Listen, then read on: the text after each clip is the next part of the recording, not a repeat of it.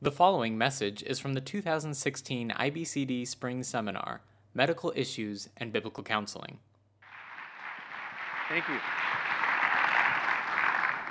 Well, it's my pleasure to be here at the IBCD conference. When I told my friends back home that I was going out to San Diego and I was going to have to suffer out here for the Lord, I told them that I was coming to the IBCD conference. One of my children looked at me and said, "Oh, the International Brotherhood of Crazy Doctors."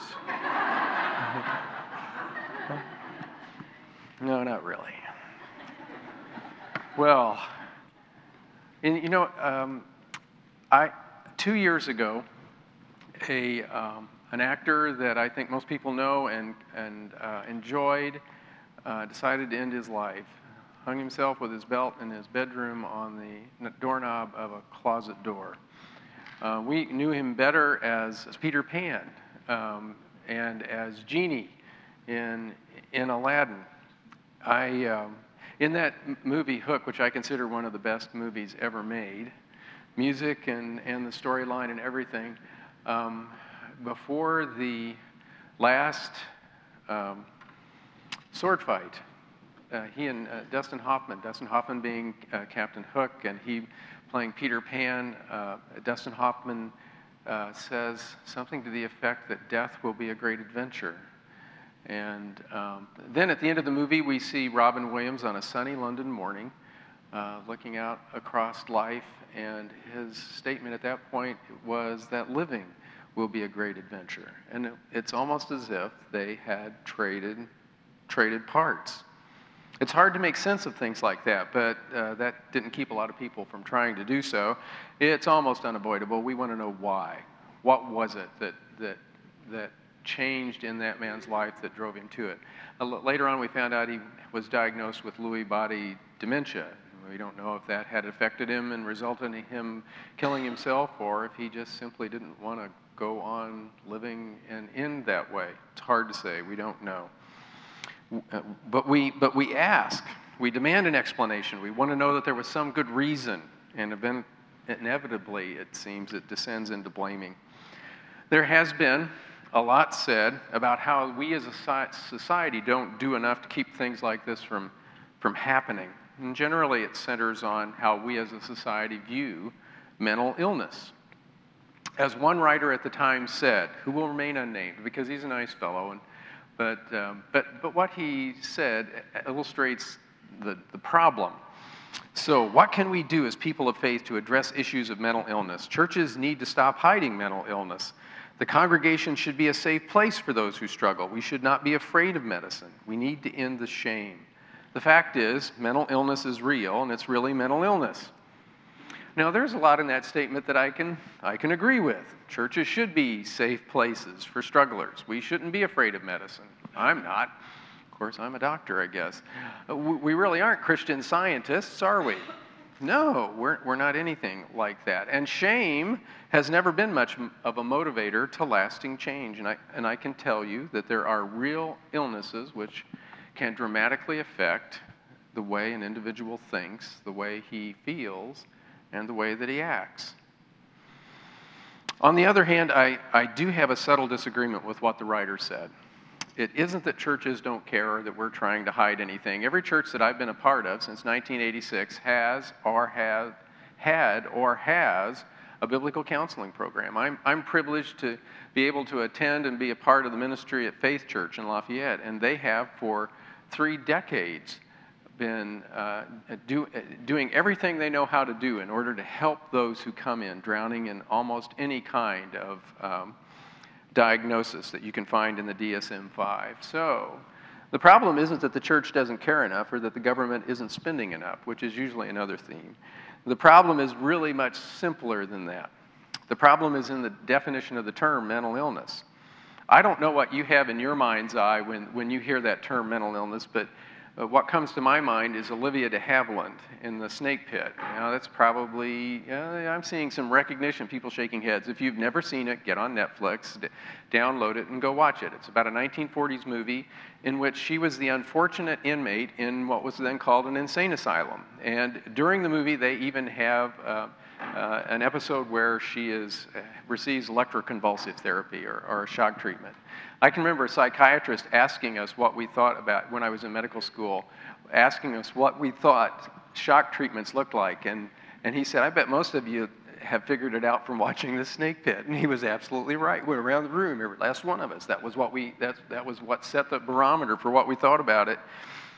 And then, I see the inmates at Central State Hospital when I was about 7 or 8 years old.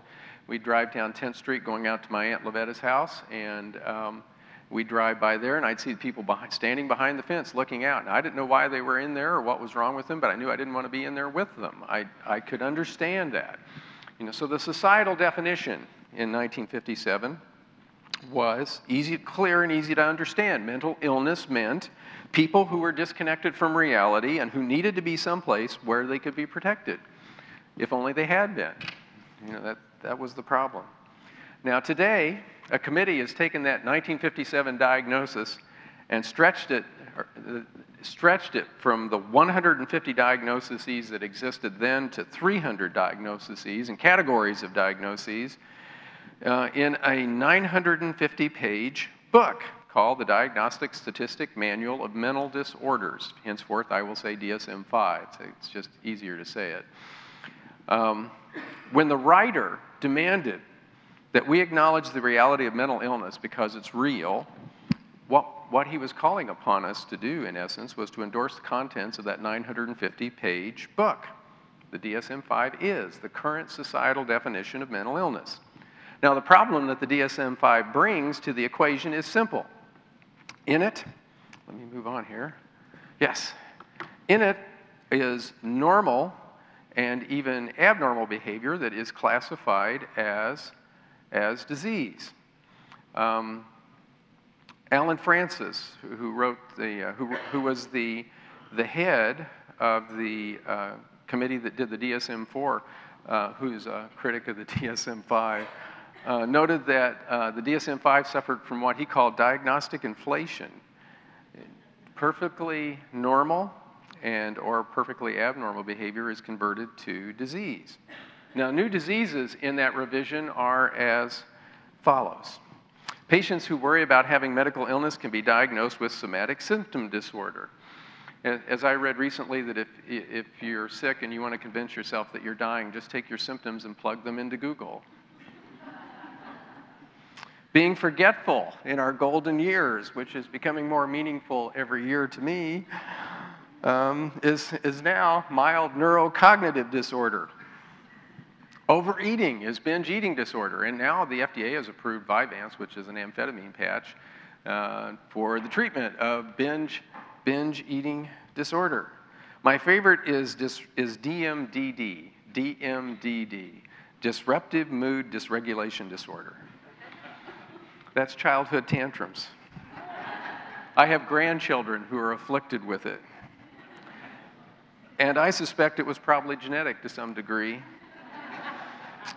But when my father confronted it with his 3 sons, he had a different acronym for it back then. He called it BRAT. And he had a compelling way of dealing with it. And it worked pretty well for me and my brothers. So, on the one hand, we have those who demand we affirm the existence of mental illness in order to meet the definition of compassion.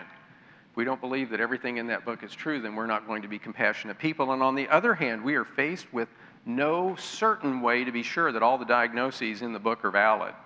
And that leaves the church in a difficult spot. Should we affirm everything in the book is real and is really mental illness, as the guy said, in order to be compassionate? But wait, don't buy yet. It's like those knives at night on television. You know, if you wait, you can get 2. Yeah, anyway.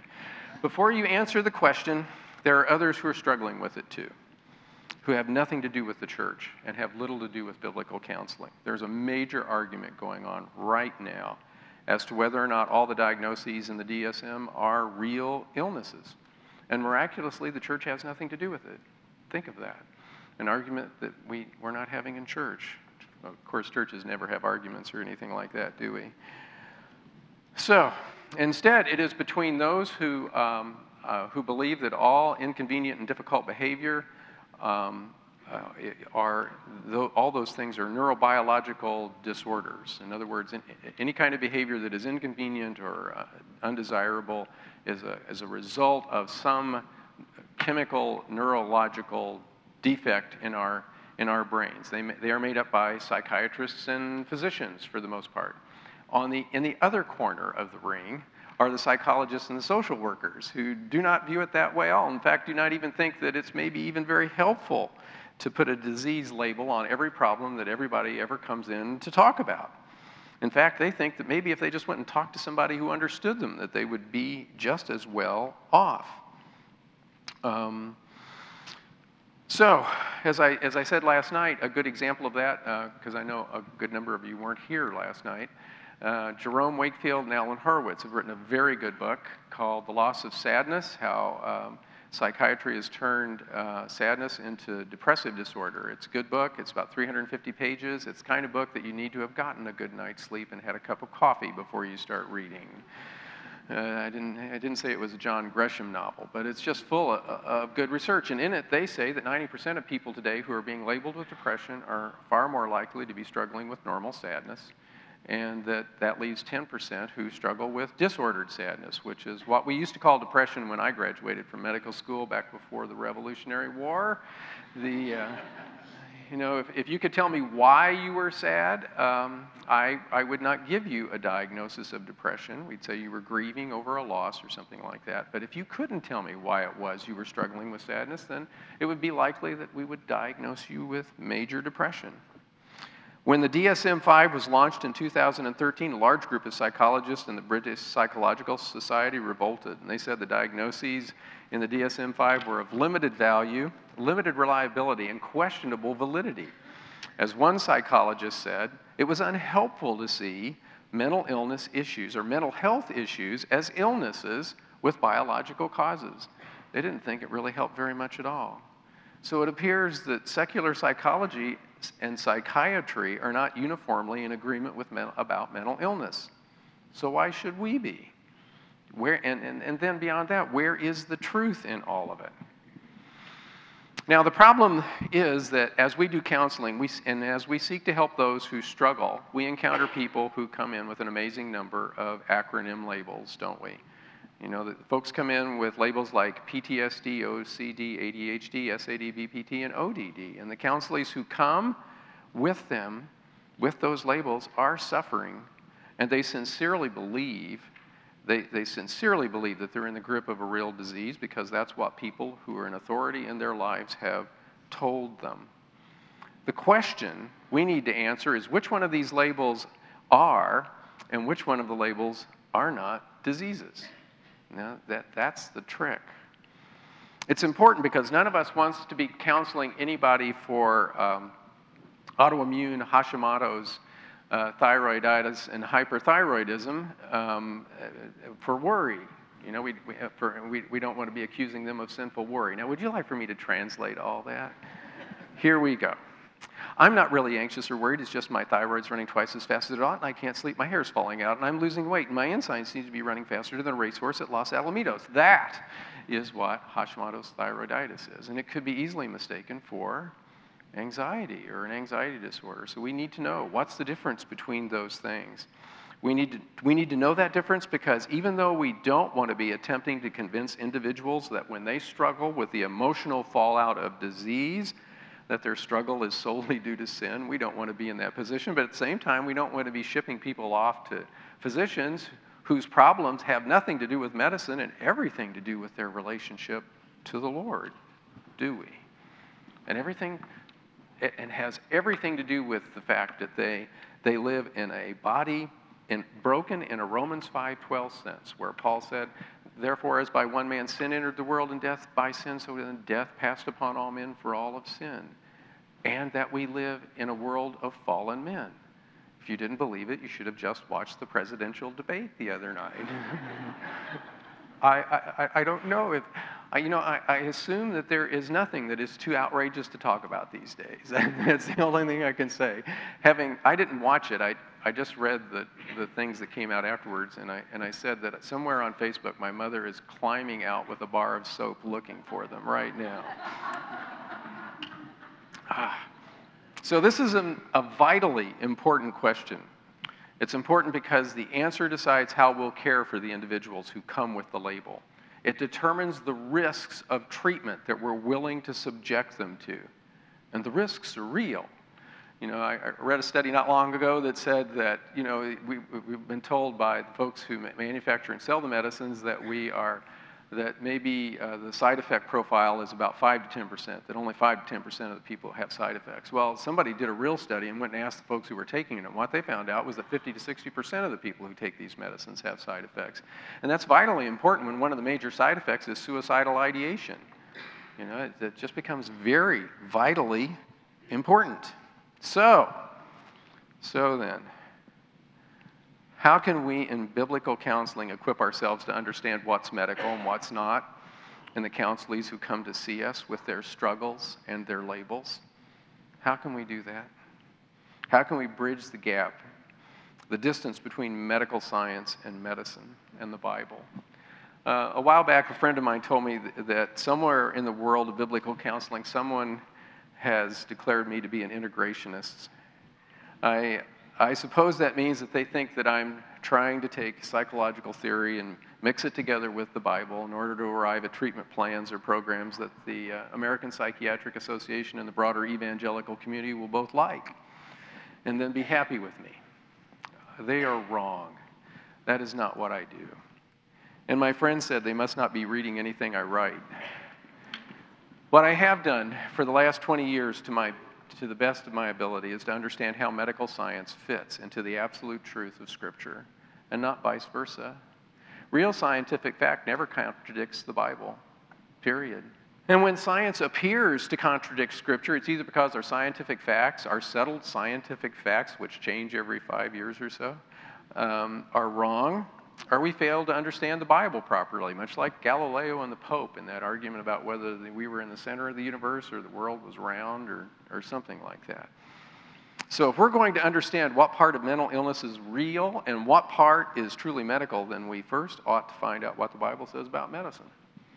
All right. 3 stories. First story. I'm impressed at the number of people who are willing to look at me and say that the Bible is not a medical textbook. You know, you'd think after 40 years and any number of medical textbooks that I've read that I'd understand that, wouldn't you? Yeah, I'd know that. But that's not what they mean. That's not what they mean at all. What they are saying is that once a person's behavior, emotions, or thinking have been declared a mental disorder or problem, then the Bible has little or nothing to say about it. Little or nothing to say about it. After all, what does the Bible have to say about strep throats? Well, as is often the case, that's a little too easy, isn't it? Simple answers for simple questions. I didn't say simple people, I just said simple questions. The Bible actually says a lot about medicine, and why shouldn't it? You know, the God who inspired it to be inerrantly written by the men who wrote it down knew all about what medicine was going to be like in the 21st century, didn't he? Yeah, he sure did. So what we know about medicine today from reading a first century Bible? Let's look at a couple passages. Look at Luke chapter 8, verses 41 through 48. Luke chapter 8.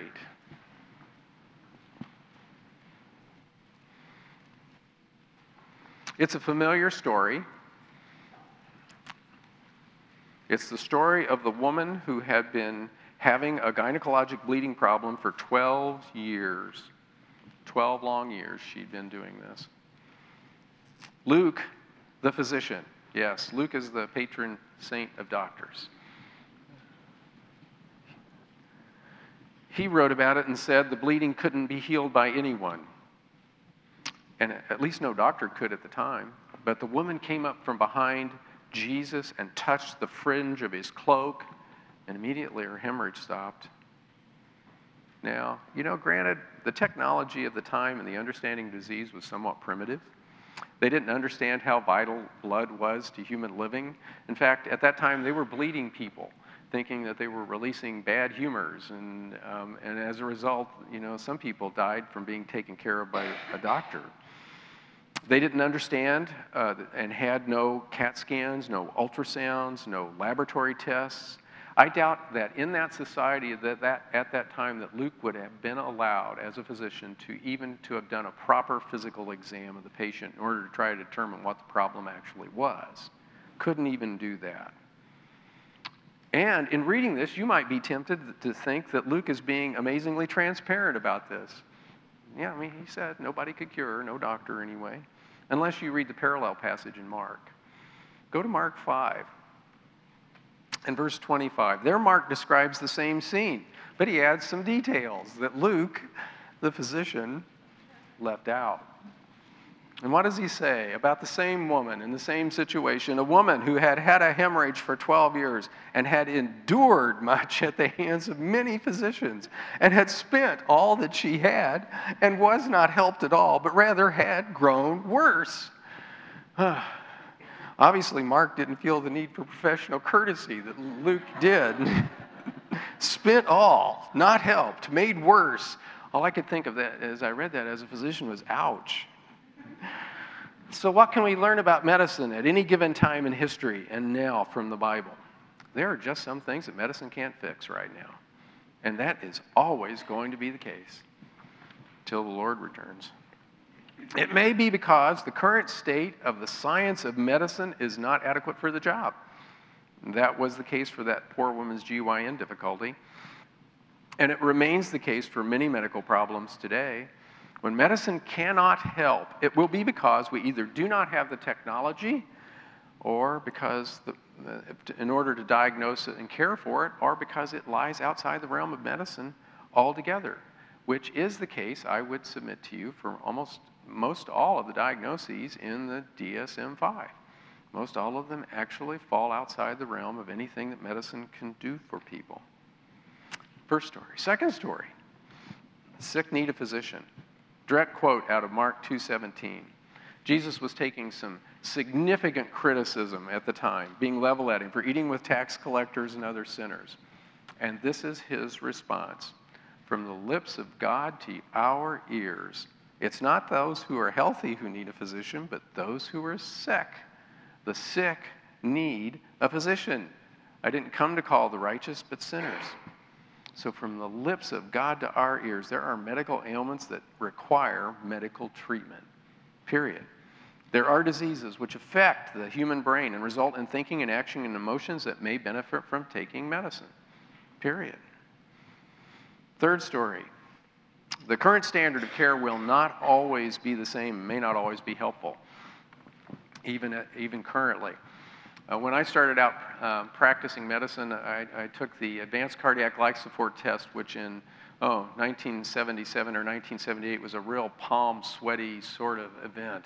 You had to know 30 drugs. You had to know all the doses right. You had to get it right every time in the test. If you didn't, you flunked, and you had to come back and do it all over again.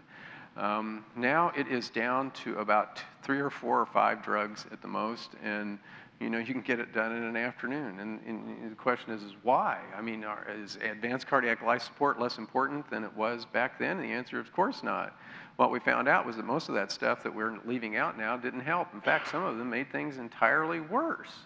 That's what we discovered. The standard of care, which was chiseled in stone in 1976, is not the same standard of care today at all. So, look at John chapter 5, and let's see how the standard of care changes over time. Familiar story. It's the pool. It's the guy who was crippled for 38 years beside the pool of Bethesda. And it says in there that in these lay a multitude of those who were sick and blind and lame and withered, and they were waiting for the moving of the waters. For an angel of the Lord went down at certain seasons into the pool and stirred up the water. Whoever then first, after seeing the stirring of the water, stepped in was made well from whatever disease with which he was afflicted.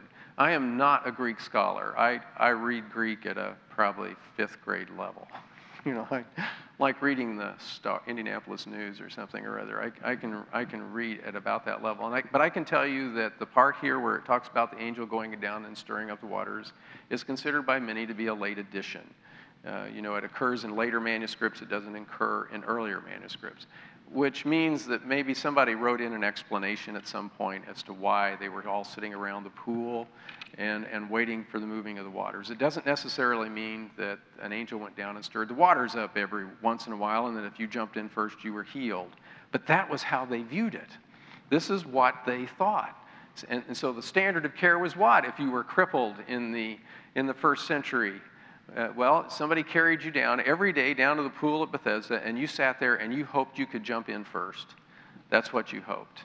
Now, of course, this guy had been doing that for how long? For almost 4 decades. And Jesus comes up and looks at him and says, would you like to be healed?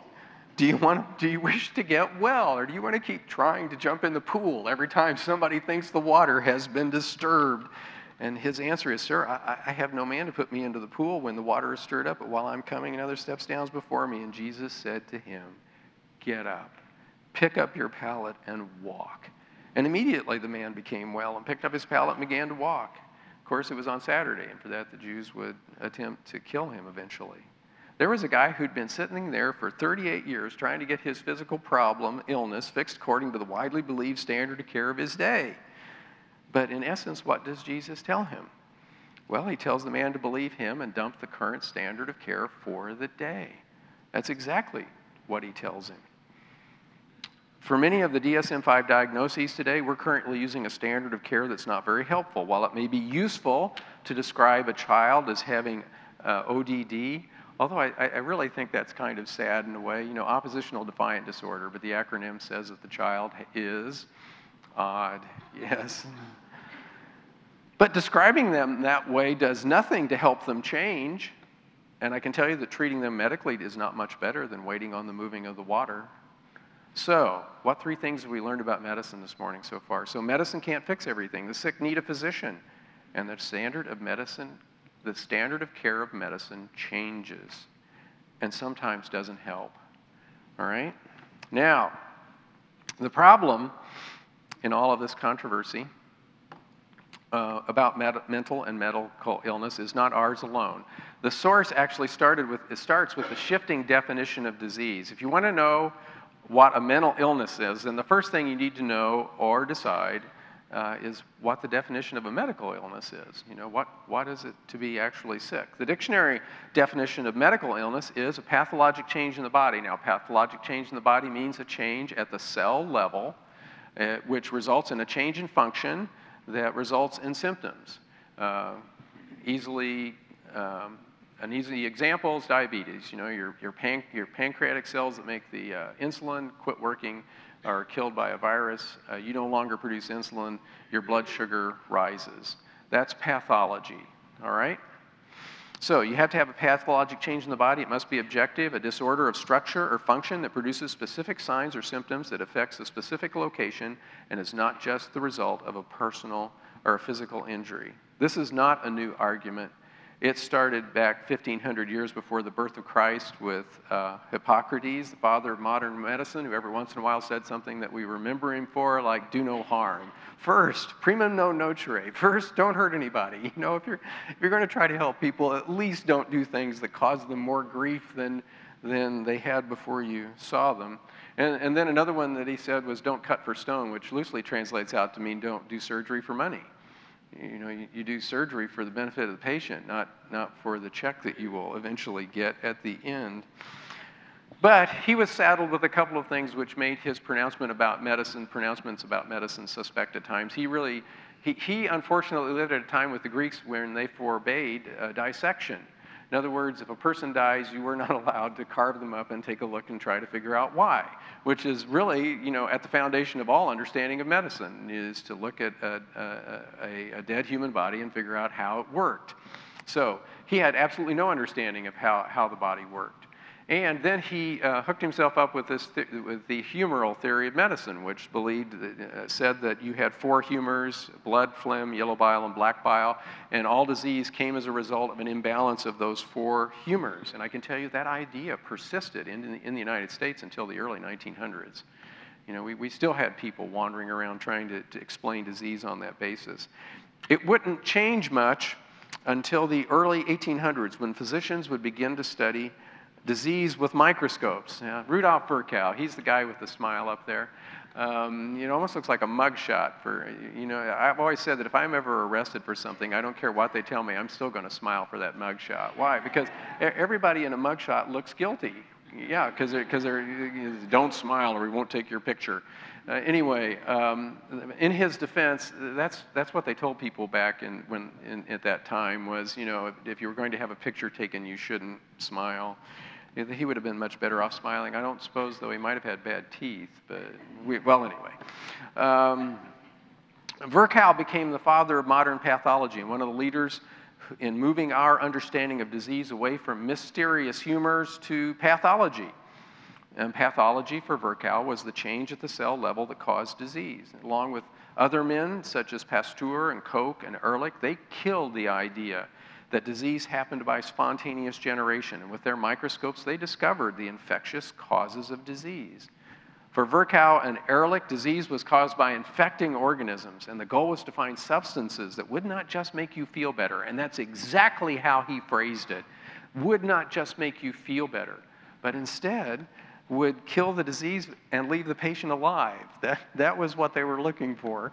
Medicine that would kill whatever the bug was and not kill the patient. And as long as medicine has stayed with a pathologic basis definition of disease, it has done well and done nobly. When it strays from pathology and a pathologic definition, we end up with diagnoses like dysfunctional mood dysregulation disorder. That is the outcome eventually. Now, how is mental illness defined? Mental illness is defined as a health condition that changes a person's thinkings, feelings, and behavior, and that causes the person distress and difficulty in functioning. Now, what is absent in that definition? Pathology. Yeah, it's obviously not there. And it does so for a compelling reason. The reason why they leave it out is, as the Surgeon General of the U.S. during the Clinton administration, David Satcher, once said, it was very difficult to make a diagnosis of a mental disorder because few have any known pathologic change in the human body, period. Out of the hundreds of DSM labeled diagnoses, few have known pathology at the cell level that we understand. And the result is that when we do not understand the cause of the disease, it makes it nearly impossible to devise testing that will allow us to validate or confirm the diagnosis or to deny the presence of the disease. And that leaves us with hundreds of DSM diagnoses that can be made only on the basis of a personal, subjective testimony of the patient and then described out of theory. We struggle with regard to mental illness today because in the area of mental health, we choose not to require pathology as the definition of disease, not because we don't care, or not because we're trying to hide something. That's where the problem is. Now, there will be times that physicians cannot give objective evidence for real disease. My favorite is migraine headaches. Now, my dear wife, who's seated someplace in the back of the auditorium, has migraine headaches. In fact, she had one coming out here when we were driving to the airport to come out here.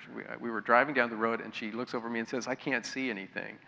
She had the visual aura, which was a little distressing for me since I was riding in the passenger seat of the car. Now, the daughter, we have two daughters, one that looks a little bit like both of us, and then one who looks exactly like her. And in fact, the one who looks exactly like her, people will run into her and think that she is her, without the interval 30 years or 25 years of change. And so the one who looks a little like me doesn't have migraine headaches. The one who looks exactly like her mother does. So it's very genetic. And there isn't a doctor that I know of who would say that migraine headaches isn't a disease, disorder type problem. Of course, I do reflect on the fact that the reason why they both have headaches may be because they have to live with me. So there are times when we won't be able to tell you what the pathology is because technology just isn't available for us to do it. And at those kind of times, I say that physicians need to render judgments that are non-judgmental judgments, and to do more research. All right.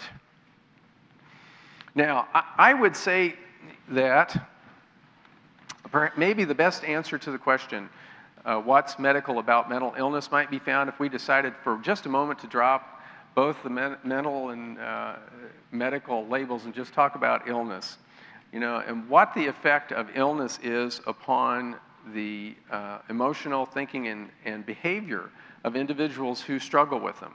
There are many illnesses that result in patients having an emotional struggle, and so we're going to look at a few very quickly. The first is obstructive sleep apnea and sleep deprivation. How many of you in here, I did this last night, we'll do it again. How many of you slept 8 hours last night? There'll be more of you because I did this to them last night. Okay, maybe a third of the group. How many of you slept 6 hours or less last night? Yeah, a lot more. All of you are operating out of sleep deprivation. And I can tell you that from a counseling and a medical viewpoint, that sleep deprivation is probably the largest cause of depression and anxiety in the United States today. People burning the candle at both ends, trying to stay up and watch Jimmy Fallon. I can no longer stay up late enough to watch people. I don't know what's happened to me. It's like I turn the TV on, poof, I am gone. But then I wake up at 5 o'clock in the morning and don't need an alarm clock anymore. So people who are trying to stay up too late at night and then knock themselves out of bed at 5 in the morning in order to get their day done, that's one source of sleep deprivation. Another is obstructive sleep apnea. And things that come from obstructive sleep apnea are many, but anxiety and depression can be them. It's also a source for the behavior that is identified as ADHD in children. If you see a kid someone's trying to tag ADHD on his back, but he's sitting in church and he's leaned his head back against the top of the pew and he's passed out, there are two things you can say about it. One is he'll be snoring, which is a little distressing for the pastor. But the other is why can't he stay awake? And the reason why he can't stay awake is he's not getting normal restorative sleep at night. So that's one source. All right, a medical ailment that has behavioral and emotional and thinking struggles. Then there's Cushing's disorder, tumors of the adrenal glands and pituitary that result in overproduction of cortisol and steroids can result in individuals who have anxiety, depression, irritability, and paranoia and panic attacks. Those are tumors of the adrenal gland that result in too much steroid production. Lupus is an autoimmune disorder in which the body's immune system decides that somehow you're foreign and decides to set out to harm you as a result. And people with lupus are well known to have problems with depression and anxiety. Porphyria is a genetic disorder of metabolism of blood, the hemoglobin in your red cells. And it can result in skin, liver, abdominal, and central nervous system and psychiatric problems, including restlessness, agitation, hallucinations, hysteria, disorientation, delirium, all kinds of problems. This is a medical illness that causes things that people would have otherwise, at different times in history, called a mental disorder. People who have liver disease, hepatic encephalopathy, individuals who have serious liver disease, which results in difficulty with the way that their body handles protein and ammonia. With elevated ammonia levels, start having struggles with their ability to think and think well and to process information. Folks with hyper and hypothyroidism. The hypothyroidism can result in people being psychotic, having psychosis. It's called myxedema madness. It can also result in them being depressed. People who are hyperthyroid can have problems that resemble anxiety. So again, medical illnesses that have a mental illness picture.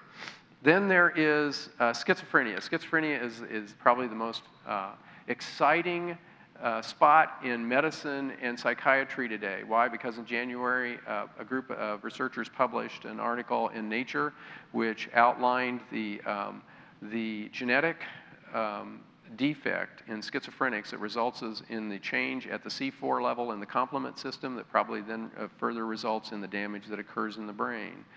Yeah, it's a wow. I can tell you that I thought I could see this coming last year because there were other studies there were hints about blood dyscrasias and stuff like that were connected to schizophrenia, but what I think will happen eventually is that schizophrenia will cease to be a psychiatric disorder altogether. Why? Because it's medical. Yeah, and you know, when you get it the first time, what happens is somebody checks your genetic situation and your complement levels, and then they treat it.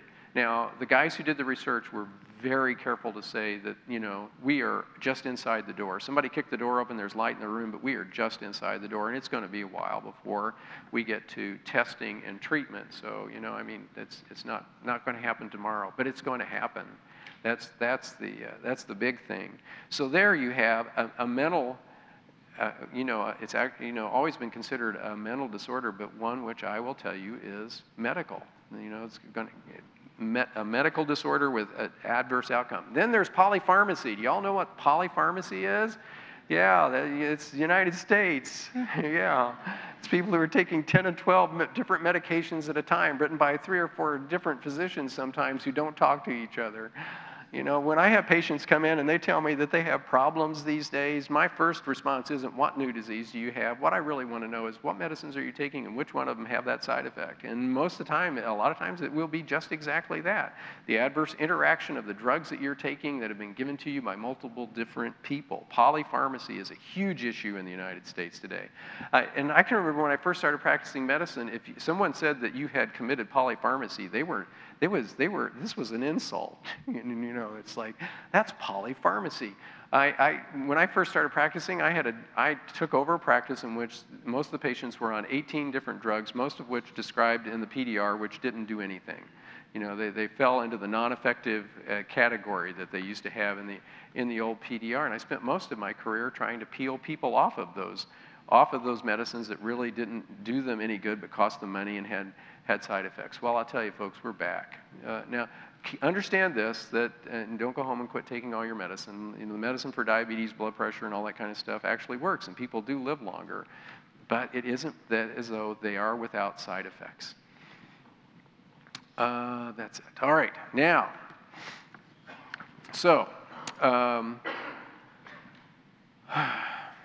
there are all the medical diseases with known pathology. Let's move on to, we've looked at what's mental about medical illness. Let's turn the question back and let's find out how much medical there is in some DSM-5 disorders that we classify as mental illnesses.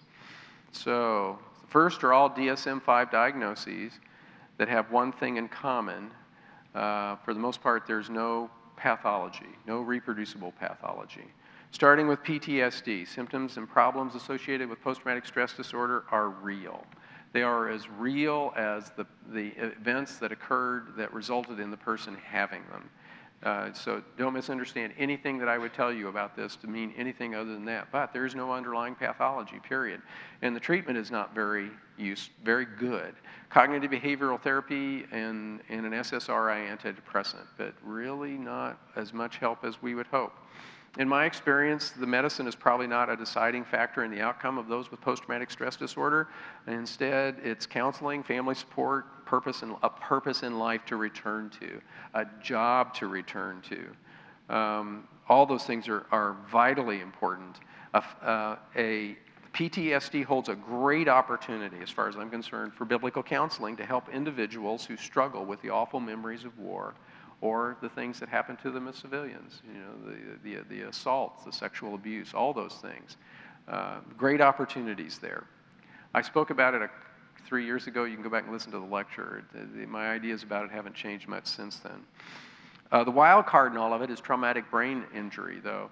You know, most people who come back from war with post-traumatic stress disorder probably also got their head banged around a bit.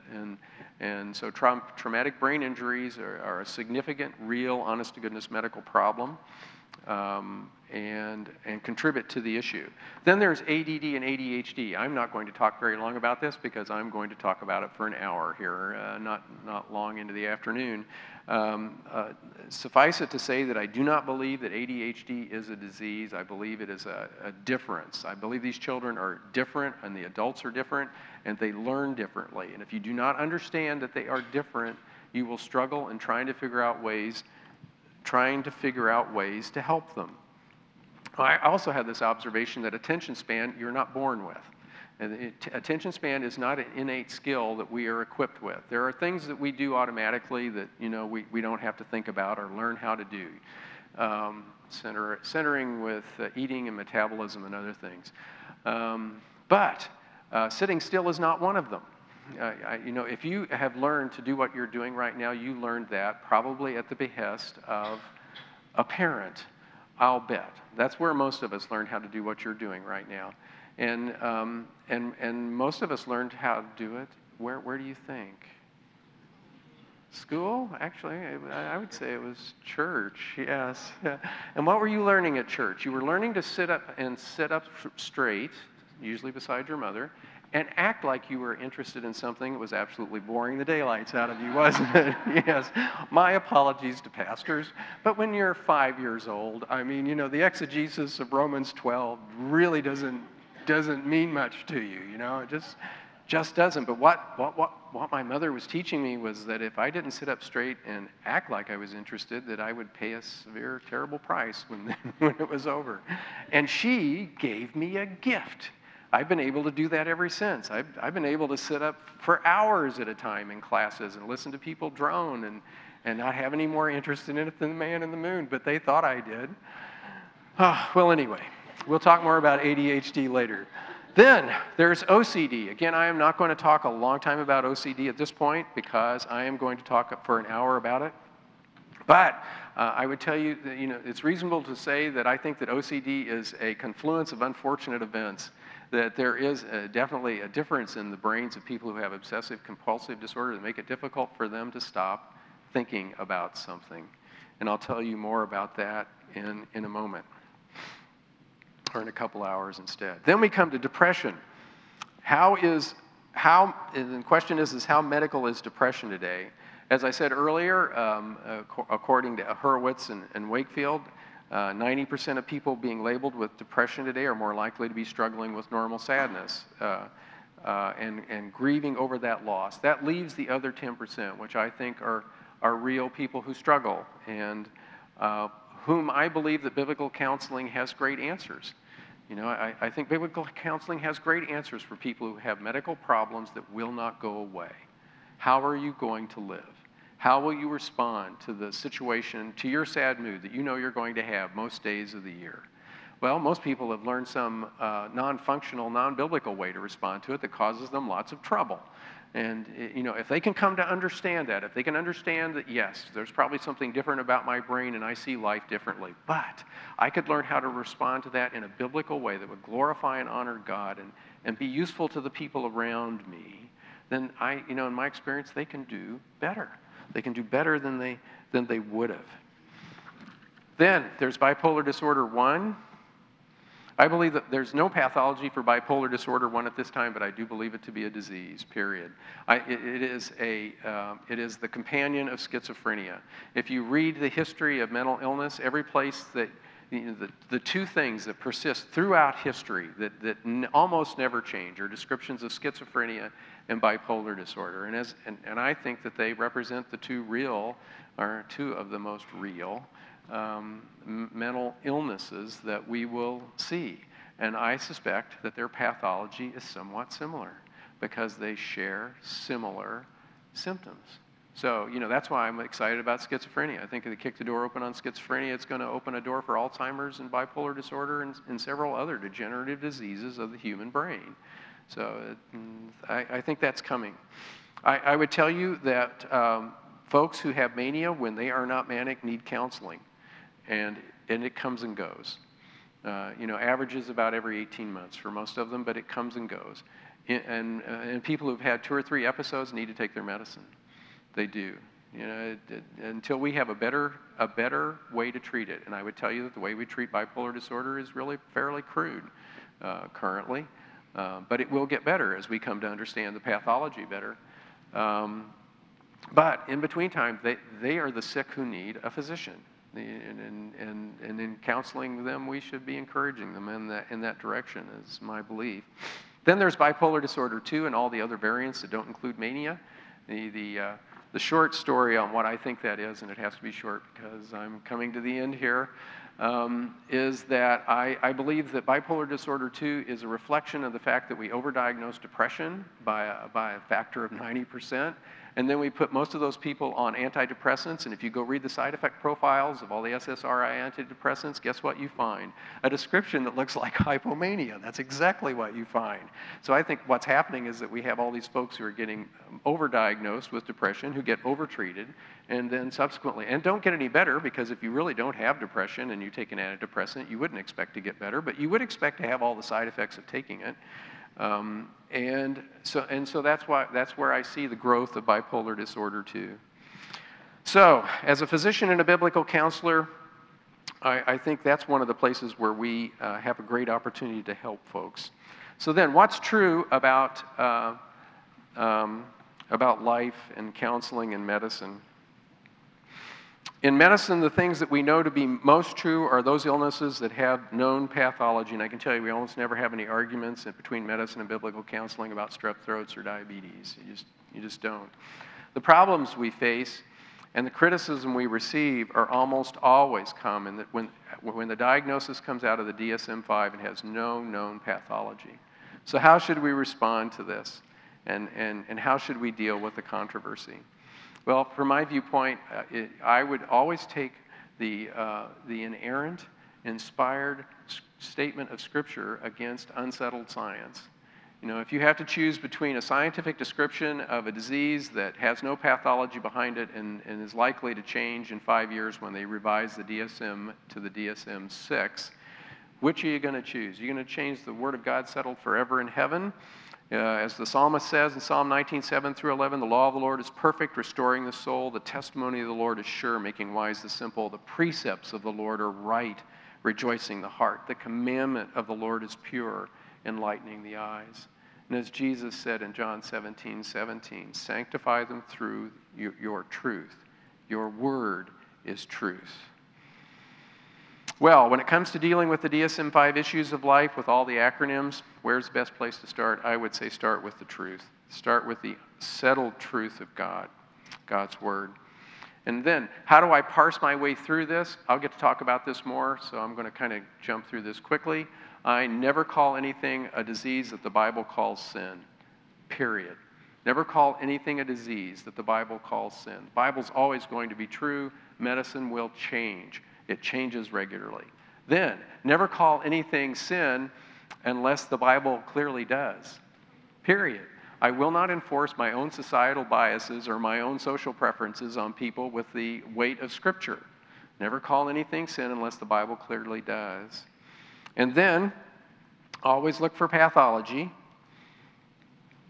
if you're going to label something a disease. I like 1 Thessalonians 5:14 in this regard. It tells us that we ought to admonish the unruly, encourage the faint-hearted, help the weak, help those who struggle with physical disadvantage, encourage the faint-hearted, help the normally sad, admonish the unruly, those without a goal. I think that's a great passage. And then finally, be patient with all. You know, as we face and have to deal with people who criticize us for what we think about medicine and biblical counseling, I tell you the best way to approach it is don't zing back. I have never found arguments to be much use in convincing others of truth in either the Bible or medicine. Instead, I'd encourage you, what I do find to be useful in medicine is good research, and I'd say the same thing works in theology. Then seek good for others inside and outside the body of Christ. In our conversations with those who we disagree about mental illness, we ought to be seeking to glorify God and do them good in the process. I think we in biblical counseling right now have the greatest opportunity in our lifetimes to help people who are struggling, most of whom have normal sadness over loss. So I'll leave you with 3 words and a verse. The first is, never call anything a disease that the Bible calls sin. The second is, never call anything sin unless the Bible clearly does. Third, look for pathology. And the fourth, speak and act as those who've been judged by the law that gives liberty, because judgment without mercy will be shown to those who are not merciful. Mercy triumphs over judgment. That's James 2:12 and 13. All righty, I'm a little over, but we're done. Let's pray. Heavenly Father, God, I thank you for this time that we could look to your word and for the answers and solutions to these kind of problems. God, I'd ask you to bless us as we seek to help those who struggle with these problems. In Jesus' name, amen. Copyright 2016, IBCD, all rights reserved. More free resources are available at ibcd.org.